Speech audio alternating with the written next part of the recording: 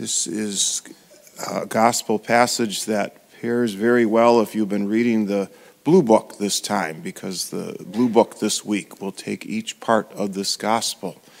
But what I want to talk to you about with the gospel this morning is we see Mary and Joseph.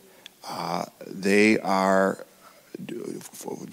acting according to the law of Moses, bringing them to the temple, their newborn child. And so they are faithful, and they want to pass on their faith to their son.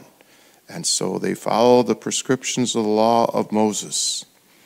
And while they're at their temple, that's where they encounter Anna and Simeon.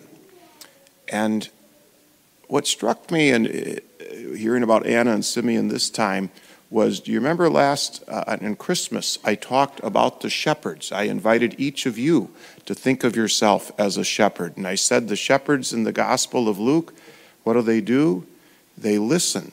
They hear the good news, tidings of great joy. A Savior has been born for you. They listen, and then they seek the presence of Jesus. And then they share that good news with others. And then they glory and praise God.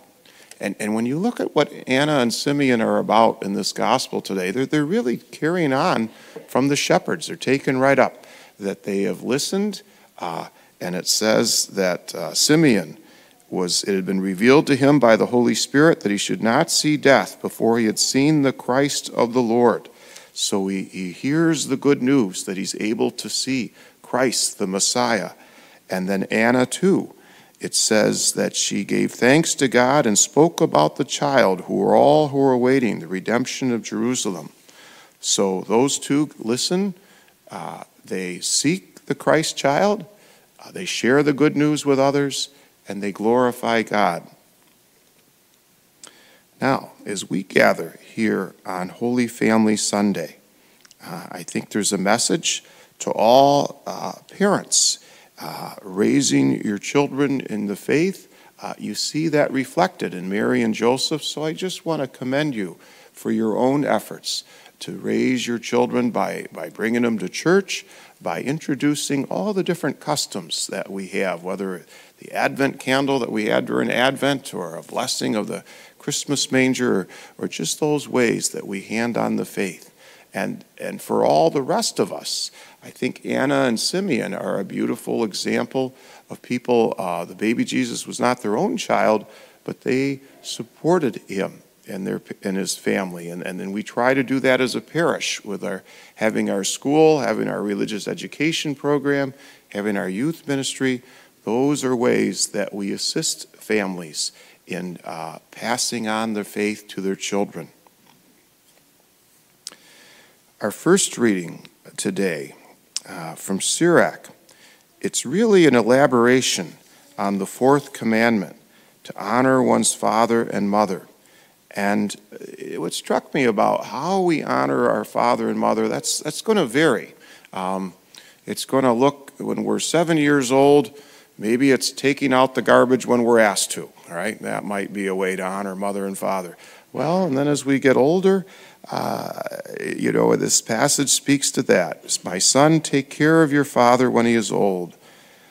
Even if his mind fail, be considerate of him.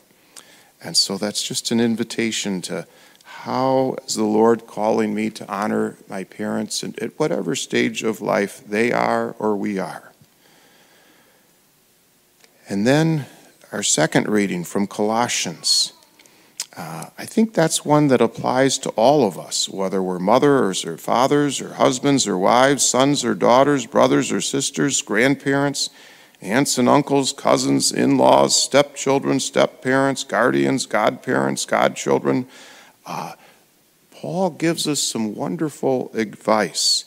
He says to clothe ourselves, or that's one translation is clothe ourselves, the other is, in this one, is put on compassion, kindness, humility, gentleness, and patience. I think holidays are a time when often we spend extra time with our families. this is a really good time. Is there one of those in particular that you may want to be especially praying for? Again, I'll repeat them. Compassion, kindness, gentleness, humility, patience. Those are all beautiful virtues for family living. And then another key part, bearing with one another, forgiving one another. There's times in family life when we need to be able to forgive one of our family members. There's times in family life where we need to admit that we've done wrong and to seek forgiveness from the other. And then St. Paul says, over all these, put on love. That's the key. Put on love. And then Paul, whatever you do, give thanks to God. That's the bottom line. Give thanks to God. Now, today on Holy Family Sunday, I have a family activity for you. Whether your family household consists of 1 or 2 or 4 or 12, this is what I'm going to ask you to do. I ask you to pray the rosary today.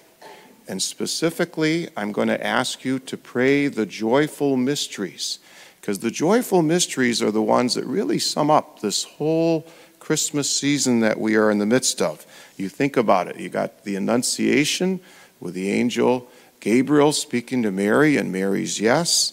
The Visitation with Elizabeth and Mary, their visit together. The birth of Jesus. The presentation of the temple. That's the gospel we just heard. And then finally, finding Jesus in the temple. So the joyful mysteries are a very appropriate one. And I'm going to ask you to invite all the members of your family to participate. Here's the thing. It might be you have a family that, great, everybody wants to take part in leading one of the decades of the rosary. Go for it.